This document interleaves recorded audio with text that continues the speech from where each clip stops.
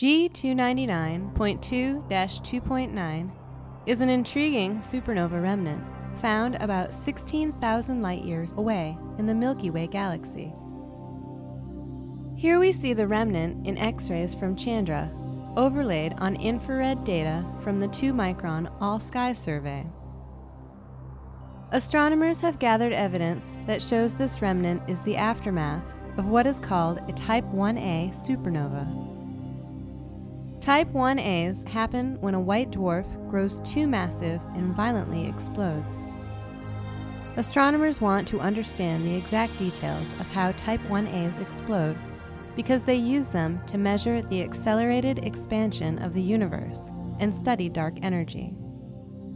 Because it is older than most Type 1as found so far, G299.2-2.9 provides astronomers with an excellent opportunity to study how these important objects evolve over time.